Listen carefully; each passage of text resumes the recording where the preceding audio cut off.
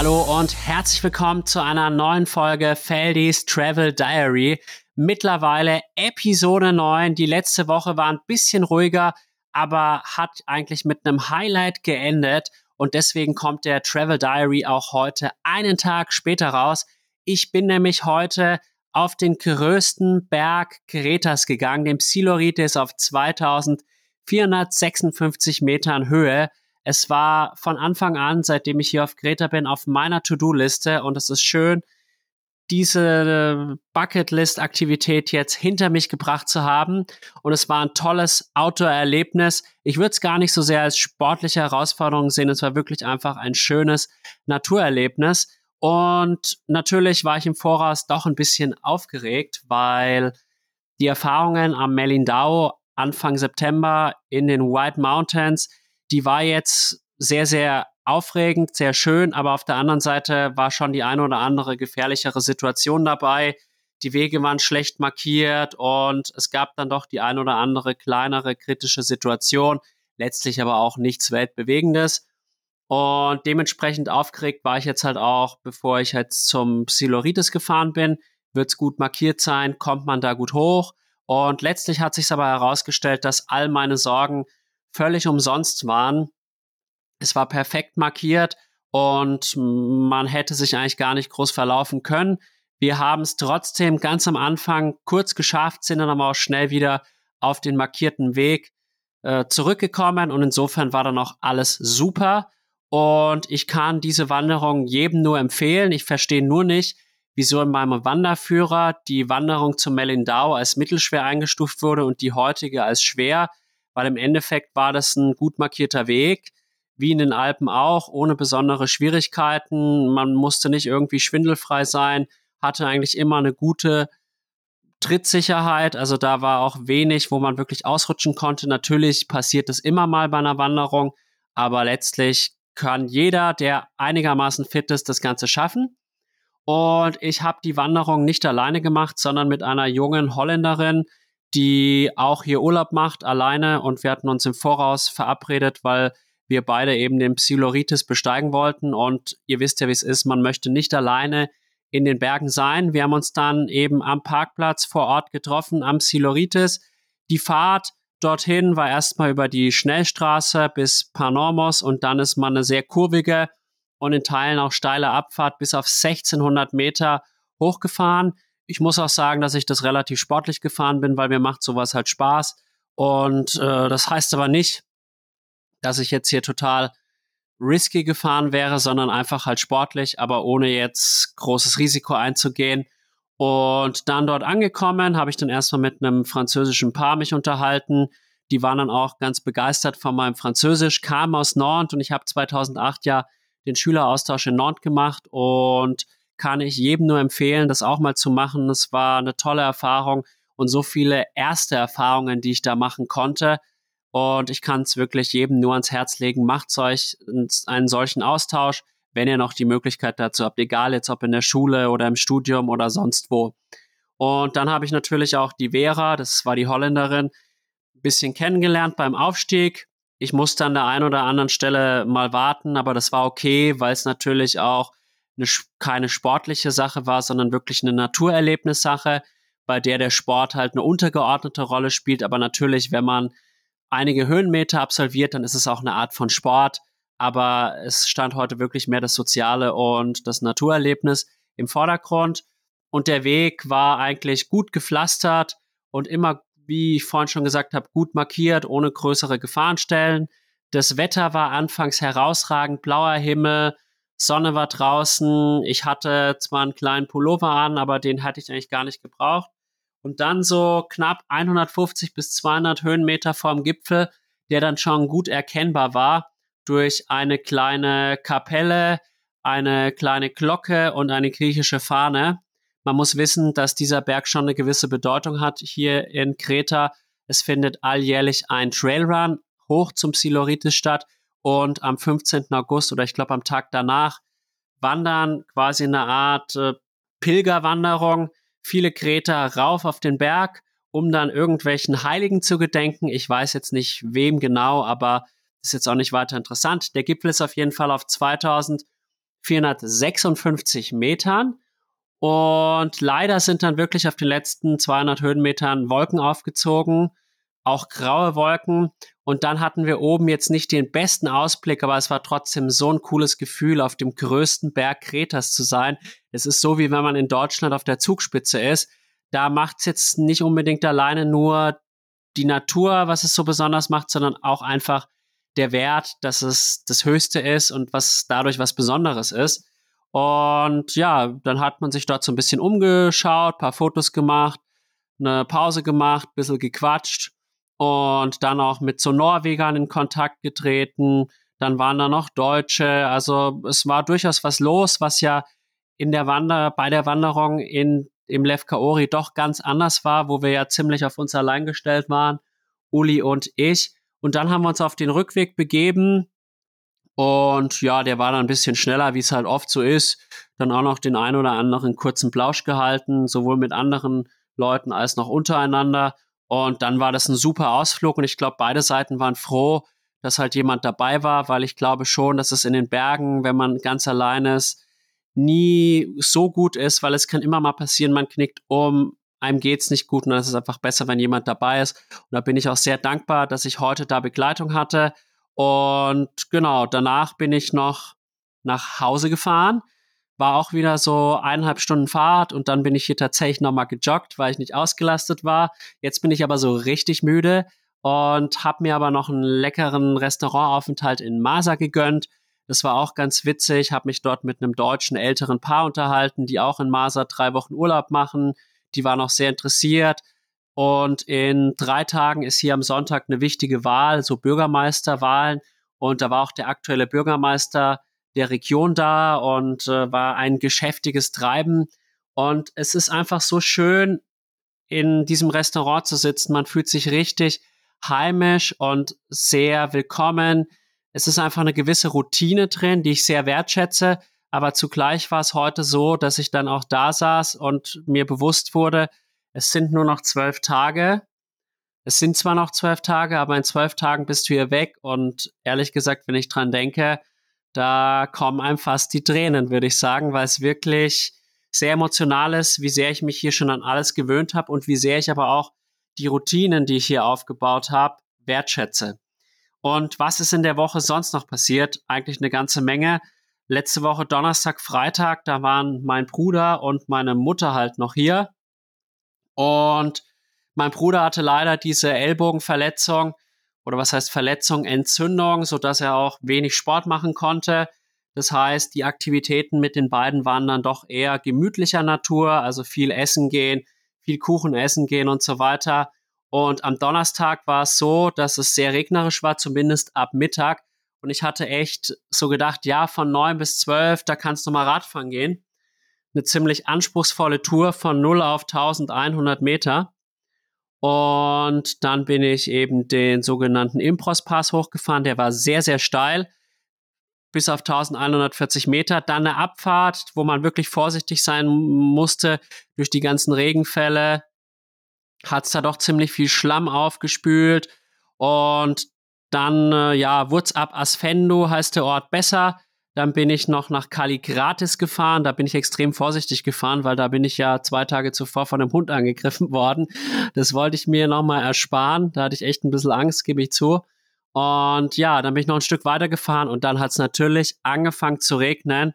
Das war natürlich dann auch wieder ideal, weil hier, wenn es regnet, hier sind oft Steine, Schlamm, Sand auf der Straße.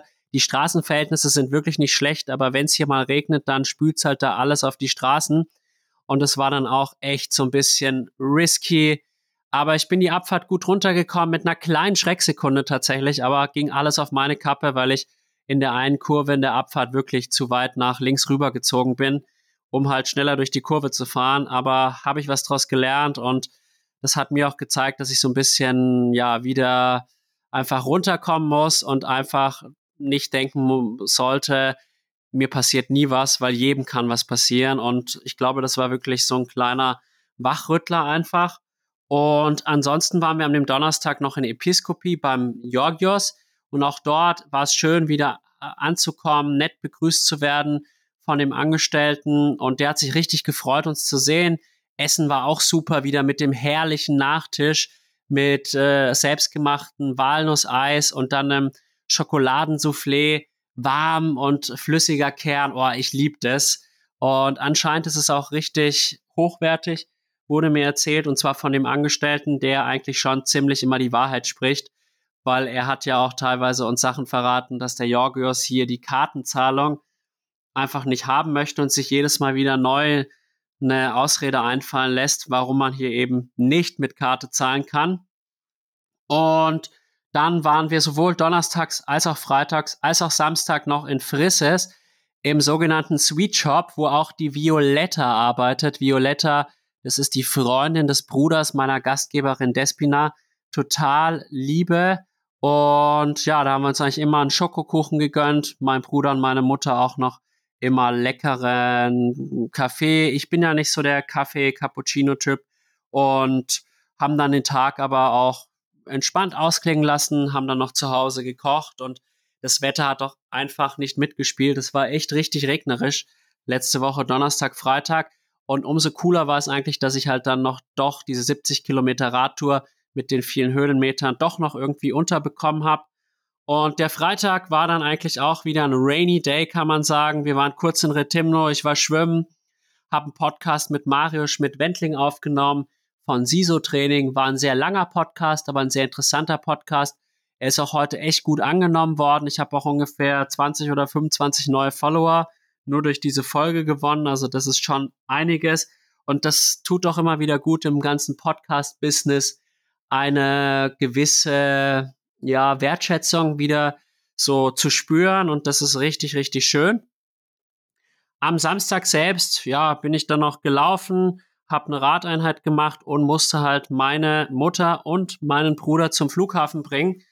Und ich hätte es nicht gedacht, aber ich habe sie danach wirklich ein bisschen vermisst, die beiden, weil irgendwie war dann wieder eine gewisse Leere da. Ich war wieder alleine und ja, ich mag die beiden natürlich auch sehr gerne und das ist, glaube ich, ein gutes Zeichen, wenn man seine Familie auch vermisst, wenn sie dann nicht mehr um einem ist.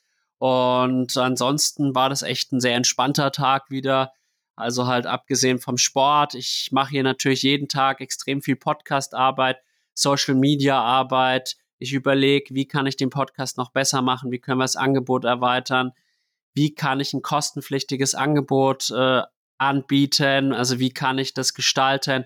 Wie zahlen die das? Wie können die User quasi dann Zugang zu dem exklusiven Content bekommen? Das sind viele Fragen, die man sich stellen muss im Voraus. Und wenn man die nicht gescheit beantwortet hat, dann wird es tatsächlich schwer. Und am Sonntag war es dann so, dass ich eine sehr intensive Koppeleinheit gemacht habe. Erstmal auf dem Zeitfahrrad, so knappe 2 Stunden. Und ich weiß nicht warum, aber es war echt ziemlich hart, ging nicht locker von der Hand. Es kann auch sein, ich bin jetzt nicht so viel Zeitfahrrad gefahren in letzter Zeit, aber das hat mich schon verunsichert. Der Koppellauf war dann auch nicht so besonders. Natürlich war der Koppellauf auch jetzt nicht brettflach, aber er war halt schon auch nicht super steil. Er war halt leicht ansteigend und dann zurückwärts wieder leicht abfallend. Und es hat mir dann doch ein bisschen Sorge gemacht, dass ich so gar nicht in Form war. Aber ich hatte natürlich letzte Woche wieder viel Trainings-Impact. Hab dann den weiteren Tag eigentlich nur entspannt und am Podcast gearbeitet und war dann noch in meinem Lieblingsrestaurant in Masa, wo es dann auch noch einen leckeren Fisch gab. Und ich habe jetzt auch schon so eine gewisse Sonderbehandlung. Und der griechische Salat, sag ich euch, der ist so lecker. Es ist echt der beste griechische Salat, den ich je gegessen habe. Abgesehen von dem einen, den ich selber mal gemacht habe bei dem Kochkurs. Der war vielleicht sogar noch ein bisschen krasser. Aber in einem Restaurant noch nie so einen geilen griechischen Salat bekommen. Dementsprechend habe ich natürlich auch eine gute Bewertung geschrieben und der Wirt hat auch heute zu mir gesagt, ja, wie lange bleibst du noch? Ich habe ein Geschenk für dich, wenn du gehst. Und ich so, ja, ich bleib noch bis 17.10. Und dann war er erstmal erleichtert und habe gesagt, ich komme bestimmt noch mal 2-mal zu dir. Und das war dann eigentlich echt schön, da auch noch mal diese Wertschätzung auch seitens des Wirtes mitzubekommen. Und ja, Montag war dann auch ein super toller Tag. Übrigens der Geburtstag meines Vaters. Ein Tag, an dem ich echt mal gesagt habe, heute ruhst du dich aus. Ich war zwar trotzdem schwimmen, so 3 Kilometer und habe dann noch ein bisschen Bauchrücken gemacht und mich ausgiebig gedehnt, weil ich halt echt ein paar Regenerationsmaßnahmen brauchte. Und danach bin ich tatsächlich nach einem selbstgekochten Mittagessen zum Strand gefahren und habe mich dort 4 Stunden hingelegt, zwar auch länger telefoniert, aber es tat einfach mal so gut, nichts zu tun, zu entspannen, einfach auch mal nur am Meer zu liegen. Ich bin überhaupt nicht dieser Strandurlauber, aber das war einfach nötig. Und ich bin dann auch total zufrieden abends ins Bett gegangen und bin den nächsten Tag aufgewacht. Hab mir dann auch gedacht, dienstags, okay, jetzt machst du mal 2 Tage ein bisschen lockerer im Sport. Bin nur so 1,5 Stunden geradelt, dann noch so 40 Minuten gelaufen und dann halt nochmal gekocht mittags und dann war ich irgendwie so auf meinem Bett gelegen und dachte mir so, ja, was machst denn jetzt? Du hast jetzt eigentlich den ganzen Tag Zeit, für einen Podcast war auch nicht so viel zu tun und dann dachte ich mir so, ja, liegst erst mal rum und dann war es einfach total schön. Ich bin dann mal raus aus der Wohnung gegangen und dann habe ich mich einfach mal zu Despina gesetzt, die gerade Walnüsse geöffnet hat. Und weil die ernten jetzt im Moment gerade alle Walnüsse hier in Crete. Und dann haben wir uns einfach mal hingesetzt und 2 Stunden geredet, ausgetauscht. Ich habe auch mal mehr über sie erfahren, über ihre, sag ich mal, Sachen, die sie bewegen, ihre Probleme und so weiter. Ich habe natürlich auch ein bisschen was von mir preisgegeben, klar. Und an dem Tag war es einfach mal so schön, so in den Tag zu leben und auch einfach mal die Zeit zu haben, zu entspannen, was man ja im Alltag, wenn man arbeitet, kennt man das ja gar nicht. Ich hatte eigentlich nie Gelegenheit im letzten Jahr, aufgrund dessen, dass ich aber auch selber mich ein bisschen überladen habe mit Tätigkeiten, mal wirklich auch mal mir die Zeit zu nehmen, mich mit Leuten zu unterhalten und einfach nur so in den Tag zu leben. Und dann war der Tag halt einfach, nachdem ich meine Sporteinheiten gemacht hatte, total entspannt und das war aber auch total schön und das ist auch okay so. Und was ich auch mega nett war, ich bin dann zu Despina gegangen und habe sie gefragt, ja, möchtest du noch was vom Bäcker oder vom Sweet Shop eigentlich? Möchtest du einen Kuchen haben?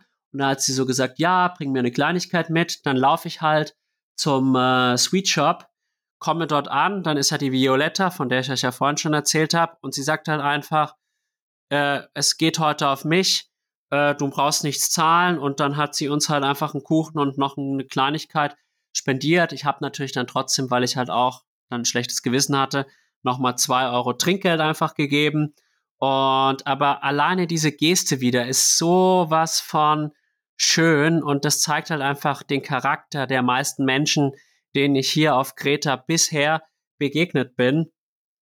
Und ich habe mir auch wirklich jetzt vorgenommen, hier in dem Podcast auch so Kleinigkeiten zu betonen, weil ich glaube, wir geben diesen Kleinigkeiten häufig zu wenig Wert und schätzen es auch dadurch zu wenig wert. Und deswegen ist mir das auch ein Anliegen, euch zu zeigen, dass die Welt auch gut ist. Und man hat in Deutschland, finde ich, häufig den Fokus auf dem Negativen. Und es gibt so viel Positives auf der Welt und das erfahre ich jetzt eigentlich hier jeden Tag. Und gestern war ich dann mittwochs, ja, lange auf dem Rad unterwegs. Ich habe versucht, am Dienstag etwas früher ins Bett zu gehen. Hat natürlich mal wieder so gar nicht geklappt, weil ich bin zwar früher ins Bett, aber konnte nicht einschlafen. Na gut, was machst du dann? Schlafe ich bis 8:30 Uhr aus? Das geht natürlich während der Schulzeit nicht. Wenn du da nicht einschlafen kannst, musst du trotzdem gerädert in die Schule. Und es ist so ein Privileg, dass ich im Moment echt auch meinem Körper mal so eine Auszeit geben kann und wirklich auch mal die nötige Ruhe und Entspannung, die man einfach braucht, die man aber gerade, wenn man sportlich aktiv ist und sportliche Ambitionen hat und dann noch arbeitet und das macht, häufig vergisst. Und das ist echt cool, dass ich diese Möglichkeiten habe. Und dann war ich 3 Stunden auf dem Rad, auf dem Zeitfahrrad mit einem ordentlichen Schnitt, 33,1 km/h. Bin eigentlich auch die ganze Zeit auf der Schnellstraße gefahren. Und ja, das störte ja keinen, ist erlaubt. Insofern alles gut.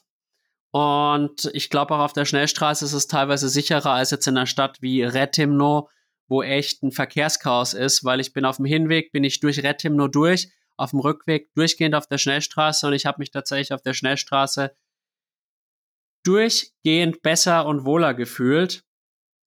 Und ansonsten war gestern dann noch ein Krafttraining angesagt. Dort habe ich dann auch wieder die Violetta komischerweise getroffen.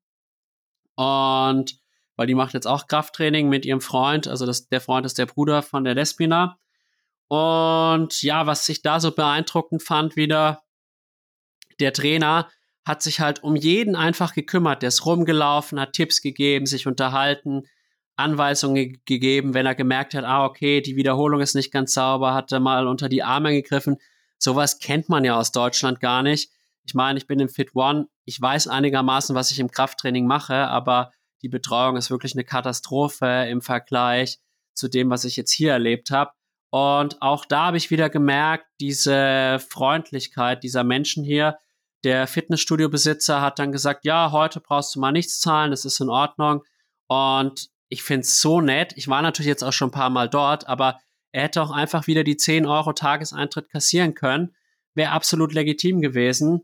Und das gibt halt uns auch ein sehr gutes Gefühl hier. Und das muss man wirklich immer wieder sich betonen. Das ist nicht normal. Oder vielleicht sollte es normal sein, aber in Deutschland ist es halt eben nicht normal. Und ansonsten kann ich euch nur eins verraten. Mein Podcast ist seit Montag offiziell ein Unternehmen. Das heißt, die Gewerbeanmeldung hat geklappt. Und jetzt kann ich endlich, auch ohne irgendwie da in rechtliche Graubereiche zu gehen, Geld verdienen, kann Podcast kostenpflichtig machen, kann mich um Sponsoren kümmern. Ich habe jetzt auch schon einige Sponsoren angeschrieben. Ich habe jetzt auch gar nicht mal zu hohe Erwartungen zunächst mal, weil das muss ich jetzt auch alles erst entwickeln. Und man muss dem Ganzen Zeit geben, aber ich glaube, wir sind ein interessanter Partner. Ich habe eine Sponsorenmappe erstellt und ich glaube, jeder, der weiß, wie viel Arbeit ich da reinstecke und auch wie hochqualitativ diese Arbeit ist, irgendwann wird da ein Sponsor kommen oder wird auch genügend Hörer geben, die sagen, okay, das ist es mir wert, 3 Euro im Monat oder was ich dann verlangen werde, mehr wird's nicht sein, zu zahlen. Und ich sage auch ganz ehrlich, wenn es das dem Hörer oder der Hörerin nicht wert ist, dann ist es halt so, dann ist es seine Entscheidung. Aber ich denke, ich biete eine Leistung und dafür kann man dann auch einfach etwas Geld verdienen. Und die nächste Woche mal schauen. Ich bin jetzt doch immer mehr aufgeregt bezüglich des Wettkampfes in Vuljagmeni, der in 2,5 Wochen ansteht. Und ja, im Moment bin ich noch nicht ganz sicher, ob ich schon in der Lage bin, eine Mitteldistanz solide zu finishen. Aber tatsächlich haben meine Regenerationsmaßnahmen am Montag doch ordentlich gefruchtet und am Dienstag, ich fühle mich jetzt wieder richtig erholt, frisch und auch die Trainingswerte sind wieder viel besser als am Sonntag. Da sieht man auch mal, wie wichtig es ist, nach einer großen Belastung auch mal rauszunehmen, um halt dann auch wieder zu Kräften zu kommen, weil sonst ist man in so einer Dauerermüdung drin. Und Wettkampfinformation ist jetzt raus und ja, ich merke richtig, wie es in mir kribbelt. Ich merke einfach, ich bin ein Wettkampftyp und wenn es auf den Wettkampf hinzugeht, dann kann ich auch nochmal den ein oder anderen Prozentpunkt aus mir herauskitzeln. Und ich glaube, damit wäre ich jetzt so ziemlich durch mit meinem Feldis Travel Diary. Ich kann nur noch sagen, dass ich immer wieder mich freue, wenn ihr mir ein bisschen Feedback gebt, wenn ihr auch meinen Podcast hier positiv bewertet. Wenn ihr gegrüßt werden wollt, dann schreibt mir einfach mal eine Nachricht. Ich mache das gerne mit Vergnügen. Und ansonsten gehen natürlich auch nochmal Grüße raus an meine Freundin, die Uli, die ich nach wie vor sehr vermisse. Aber wir versuchen natürlich durch regelmäßige Telefonate das alles im Lot zu halten. Und jetzt sind es nur noch 3 Wochen, bis wir uns wiedersehen. Da freue ich mich schon sehr. Und ich glaube, wir wissen alle, wo wir am 27.10. Abend sind, nämlich beim Indian Village, bei meinem Lieblingsrestaurant bei Ali, weil das ist somit das Einzige neben der Uli, was ich in München vermisse. Und in dem Sinne wünsche ich euch ganz viel Spaß und bis nächste Woche. Bleibt gesund. Euer Feldi von Feldis Travel Diary.